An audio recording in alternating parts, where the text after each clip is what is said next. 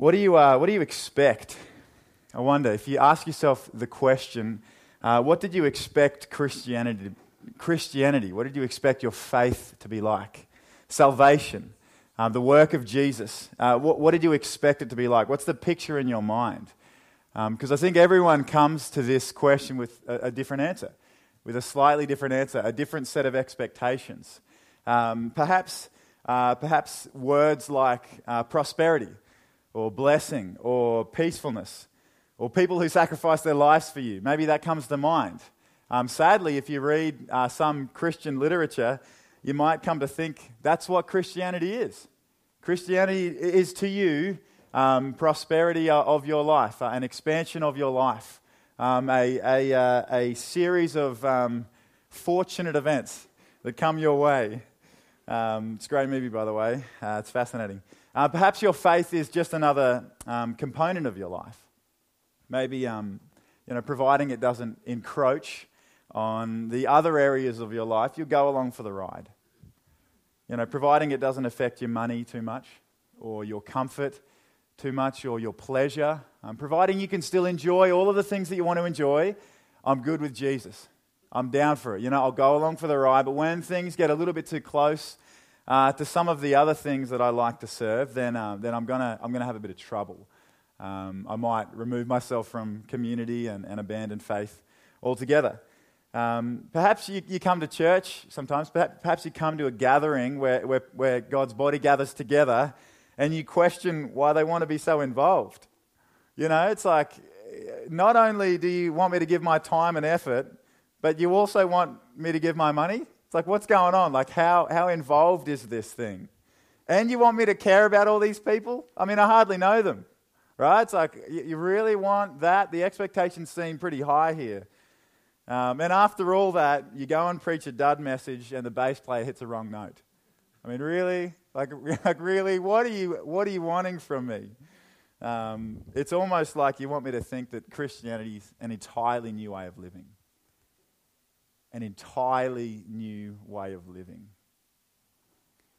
It's almost like we're a part of an entirely new kingdom.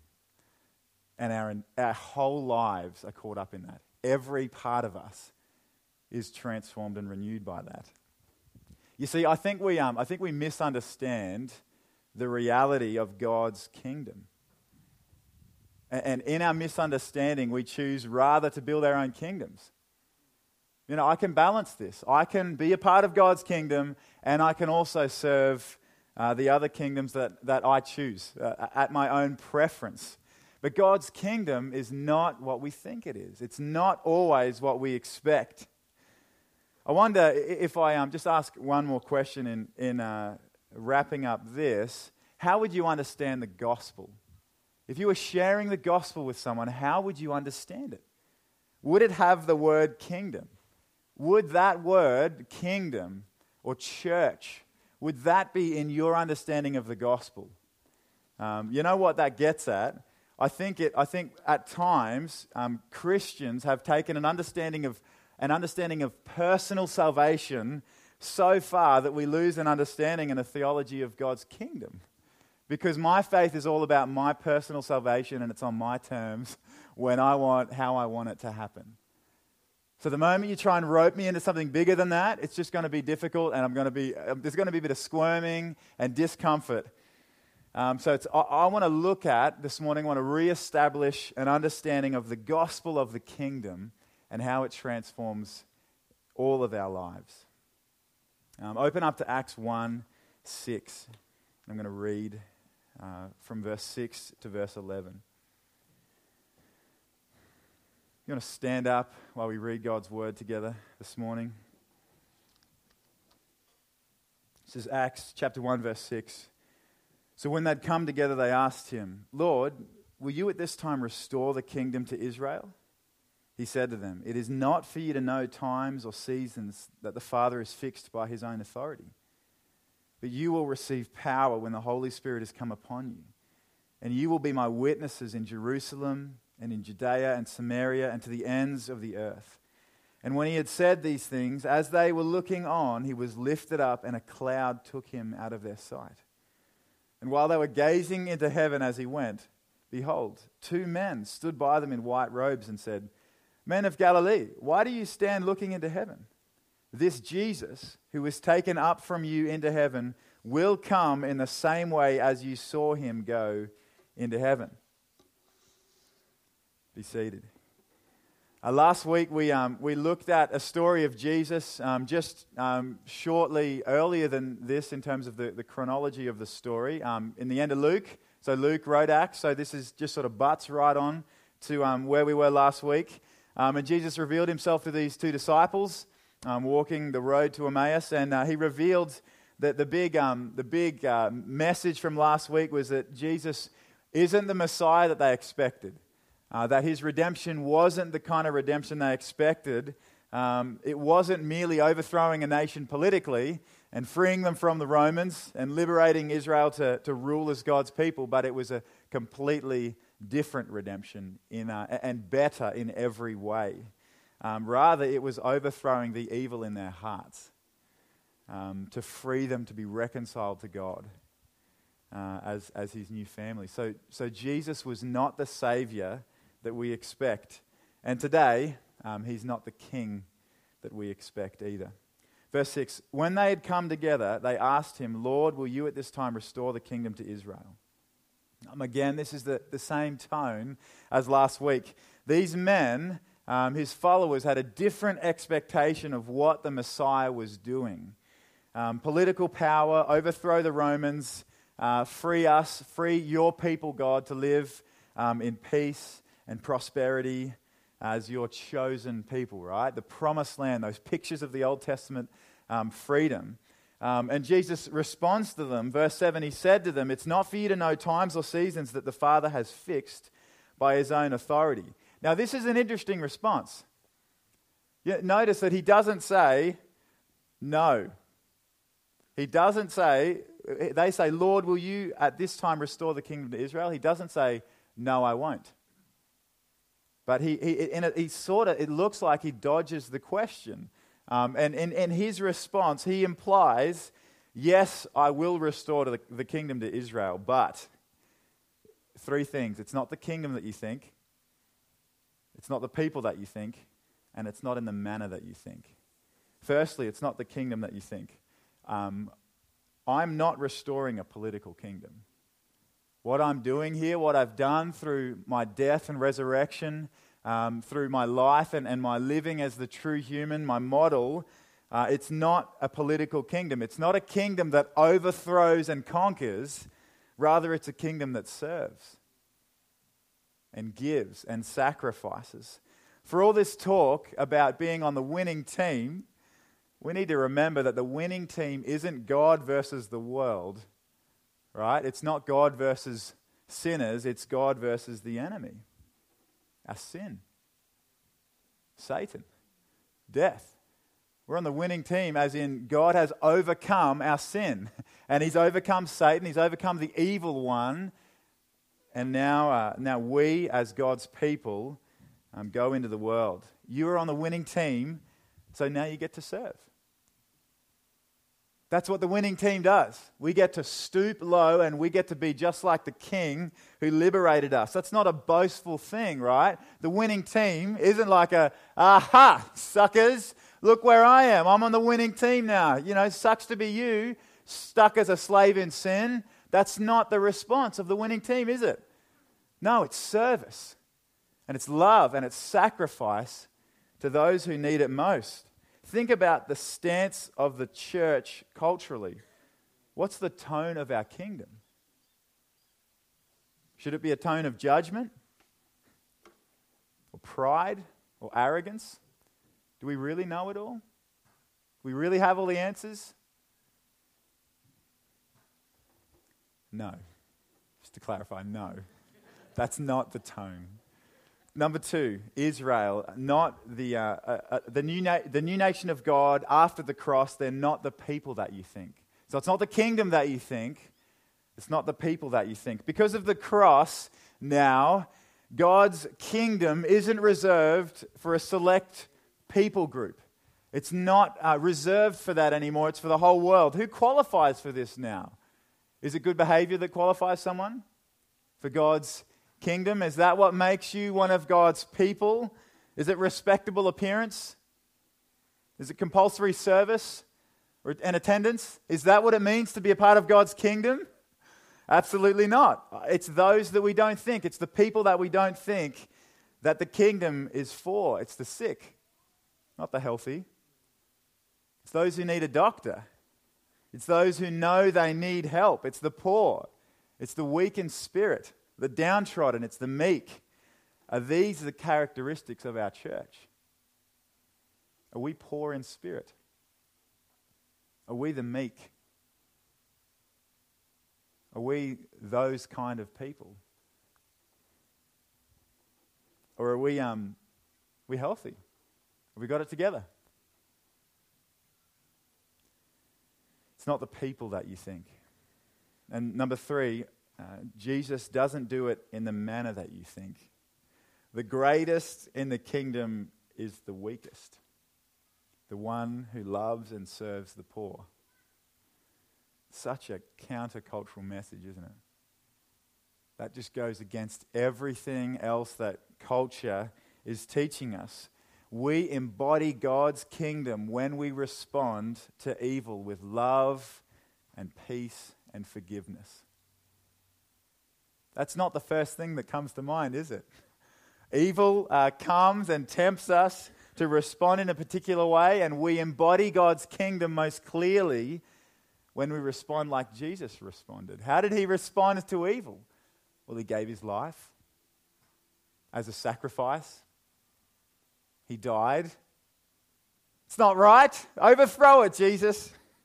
Crush them. Do away with them forever. That's not the kingdom of God. Rather than a powerful, militaristic kingdom, Jesus brought one of love and meekness. This is so counter to what Jesus' followers expected. Verse 8, but you will receive power when the Holy Spirit has come upon you, and you'll be my witnesses in Jerusalem and in all Judea and Samaria and to the ends of the earth. The Holy Spirit comes in power upon his people to make them witnesses to the kingdom of God. The kingdom of God come to us through Christ and his sacrificial death to restore people to God, to renew all of creation through Christ's victory over evil, death, and Satan. The gospel, the gospel, the air just really wanted to come out then. The gospel is the good news of God's kingdom. That's what the gospel is. That's the gospel message. There is a new king who has come to liberate lost and dead people. You will be my witnesses. What's the message of the witnesses? The gospel is the good news of God's kingdom. There's a king who became the true human, who perfectly obeyed and submitted himself to God in everything that he did. He lived the perfect life as the true human. There's the new king who became just like me so that I can become just like him. There's a new king who ushered in a new kingdom of love and service and humility. And there's a new king who will one day usher in the fulfillment of this kingdom. And this kingdom is the place where God reigns over his people for their good and his glory. That's the message that we're given to take to humanity. We are the messengers of this gospel. Verse 8, Jesus just totally changes the tone of the whole conversation, doesn't it? It's like, are you about to restore your kingdom to Israel? Is that what's happening here? And Jesus dodges that and he says, but you will be my witnesses. You're going to receive power from my Holy Spirit and you're going to be my witnesses. That's what we're doing now. Yes, this is a thing. Yes, I will one day completely restore my kingdom, but not the kingdom that you think, not in the way that you think, or with the people that you think. In the meantime, as for now, we carry the gospel just as Jesus did. And Christ commissions us in this. Invite everyone to give their allegiance to the King who defeats death with his love. This is what it looks like where Jesus reigns. The church. the church, us, God's people, his body, the gathered people of Jesus, are a witness to this kingdom. You go, wow. I mean, sometimes, Matt, like sometimes there's a whole bunch of other stuff that happens that isn't the greatest witness. Yeah, that's true, and we're not quite there yet. And Jesus will come and he will fix everything. But in the meantime, we are the witness to the kingdom of God. Self-sacrificial marriages, restored relationships, service of the poor and the needy, redemption of sinners and sufferers. The church is the witness to God's kingdom. There's this beautiful scene in Isaiah where he talks about this messenger running to Jerusalem, and a watchman catches the glimpse of this messenger. And this messenger's running with good news. He's got good news that despite Israel's ruin, and despite most of them being carried away into captivity, God still reigns and he's coming to restore them. And I'll read it. It says in Isaiah 52:6, "Therefore my people shall know my name.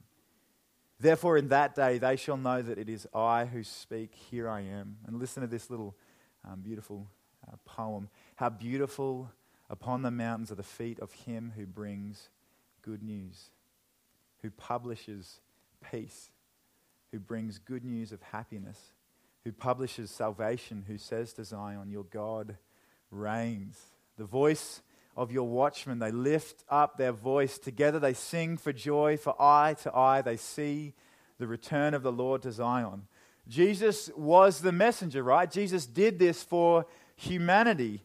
Repent, for the kingdom of God is at hand. That's how he kicked off his ministry, right? He's tempted in the desert, and then the beginning of Matthew begins with, and he went about preaching the good news of the kingdom. And what was the gospel of Jesus? Throughout all of the Gospels. What was the gospel of the Gospels? Repent, for the kingdom of God is at hand. God is coming to reign among his people, to reign over their hearts, to abide with them, to restore them to himself. He's not coming with a sword to kill and wipe out and force submission, but he comes with peace and kindness and grace. Now, just listen to this for us today, here. Do we have beautiful feet? Do we have beautiful feet? Now, not literally, because I can answer that question. There's not many beautiful feet in the world, all right? They just don't exist. Most feet are really ugly, and that's okay. A new king will come one day and restore that. But for the metaphorical beautiful feet, do we have beautiful feet? Is that the way that culture would describe the church? Or is it behavioral modification? Get your life together. Stop being a clown. This is what it means to follow Jesus. Here's the box. Just fit into this. This is what it means to be a part of his kingdom. Maybe sometimes we think from the outside in, right? So think about it the wrong way. Or maybe it's, what's our message? Oh, Jesus is pretty good. You should consider following him. You should have a think about it. Maybe sometimes his kingdom isn't all that important to us. It's got a place among the rest of our lives. And he's pretty good. Like Jesus is, he's quite a guy. Is that beautiful feet? Is that a redemptive message for humanity? How do we tell the world about the kingdom? Do we have beautiful feet? Let me just think about this practically for a moment, and this is just planting a few seeds for the series that's to come. We have to apply the gospel to our culture, to the world that we live within. We carry this message not to a generic canvas, but we carry this message to specific people in specific circumstances within a specific culture. And how do we apply it? We apply it from the inside out. What is the good news of the kingdom for? Well, it's for the deepest parts of our humanity. This is what the gospel does. It renews us internally. Now think about this, and we'll think about this in community groups. during the week, what are the deepest parts of our humanity that are corrupted? Where do we need renewal? Where do we need redemption most? I want to suggest that one of the areas is our identity, is who we are at our most inner core, the things that we understand about ourselves, the way that we perceive ourselves, our desires. You can't trust your desires, can you? You need someone to govern them, to renew them, to rule over you for your ultimate good. Let me just plant one little seed here, and we'll move on, because it fits really well with what we talked about just earlier. How do we tell the good news of the kingdom to our culture? Well, here's one example.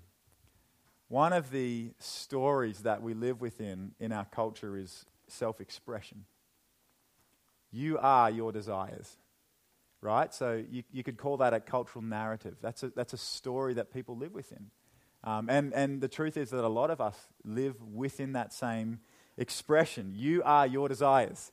I'll give you just one cultural touchstone that you can go and you can watch after this, and you can ruin your Sunday, and it's called Frozen. The main song, and I'm really glad that my daughter isn't here, because she would erupt into spontaneous singing, and not godly singing. The main song, listen to the lyrics of the main song. I didn't actually write them down because I know them, right? Let it go, don't hold it back anymore. Sorry, can't hold it back anymore. Let it go. Something about walking out the door. Turn your back and turn your way and slam the door, right? Like there's that whole song. You were the wrong demographic to be. No, that's okay. It's affected us all now, right? The cultural narrative that we live in is self-expression. I can't hold this back anymore. This is who I am, right? I'm an ice queen, and everybody needs to know about it.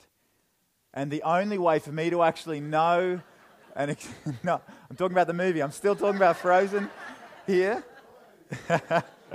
The only way that I can actually truly be myself, to truly form my identity, is to express these desires within me.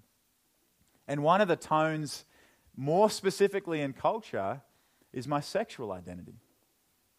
Now, we're not going to dig into that today, but just think about that. That's the cultural narrative. I am my sexual desires. That's who I am. And what's the good news of the kingdom to that? That's the real question that we need to wrestle with. So instead of going to culture and saying, here's the box that you need to fit within, the kingdom of God's come, now just squeeze through here and we'll just grate all of that off, and you're good, you're redeemed. Ta-da! Our external transformation. We need to really wrestle with, what's the good news of the kingdom from the inside out, internally? What does it do to our desires? What does it do to our identity? The problem is our desires are at war. I'm really looking forward to coming back to them. The truth, the good news of the kingdom, that the question, right, the cultural question that we have, is there an allegiance that would be worth you giving up your personal expression for? Think about it. Can you think of an allegiance that would be worth you sacrificing, you giving up your personal expression? And we say wholeheartedly, yes. There is a good king who restores people's identity, and he gives them a new heart. He gives them new desires. He reorientates their hearts toward him. There's a new kingdom. There's a new king, and there's a new kingdom that's come and is coming, where his rule will be a rule of perfect wholeness, of shalom, of complete wholeness and peace. And in this kingdom, everything's going to be restored. How beautiful are your feet as a witness to the gospel of the kingdom?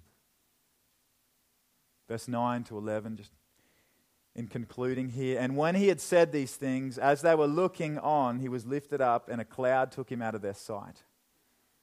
And while they were gazing into heaven as he went, behold, two men stood by them in white robes and said, Men of Galilee, why do you stand looking into heaven? This Jesus who was taken up from you into heaven will come in the same way as you saw him go into heaven. These two angels, look, Christ is going to come, now go.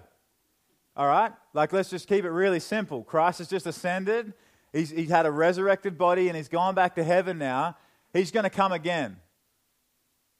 End of discussion. All right? Like, you can stare there and you can stare and sit in your gatherings staring at the sky waiting for Jesus' return for as long as you like. But let's just close the discussion. Christ has come. Now go. That's it. Full stop. He's coming again. All right? Christ will come. Now go. He's going to come. He's going to inaugurate a new kingdom. He's going to eventually come and bring about this complete restoration of all of the world and all of humanity and all of creation. And he's going to reign over his people for eternity. So go. The doors are wide open. Go tell the good news of the kingdom to everyone. The world was broken by sin. We were broken by sin, and Christ comes as our good King to restore order to our chaos, to bring righteousness where there is sin, to bring order, to restoration, to bring redemption to our sin and suffering. Christ, our King, will return. This is our great hope, isn't it? We feel the tension of how we live now. Yeah, there's a new kingdom. Yeah, Christ calls me to live all of my life for his kingdom, for this new king. But, man, there are still so many other things that are tearing me in other directions, that are demanding my attention, the attention of my desires and my allegiance. Christ will come. He will come and he will rule for eternity. Just rest in that. In your going, in your activity, in your moving towards culture with the good news of the kingdom, in your moving into dark places, into need and brokenness and hurt, take the hope of that. Christ is coming and he will restore everything. Mourn the brokenness of it now, but cling to the hope that is to come. Complete restoration, complete peace.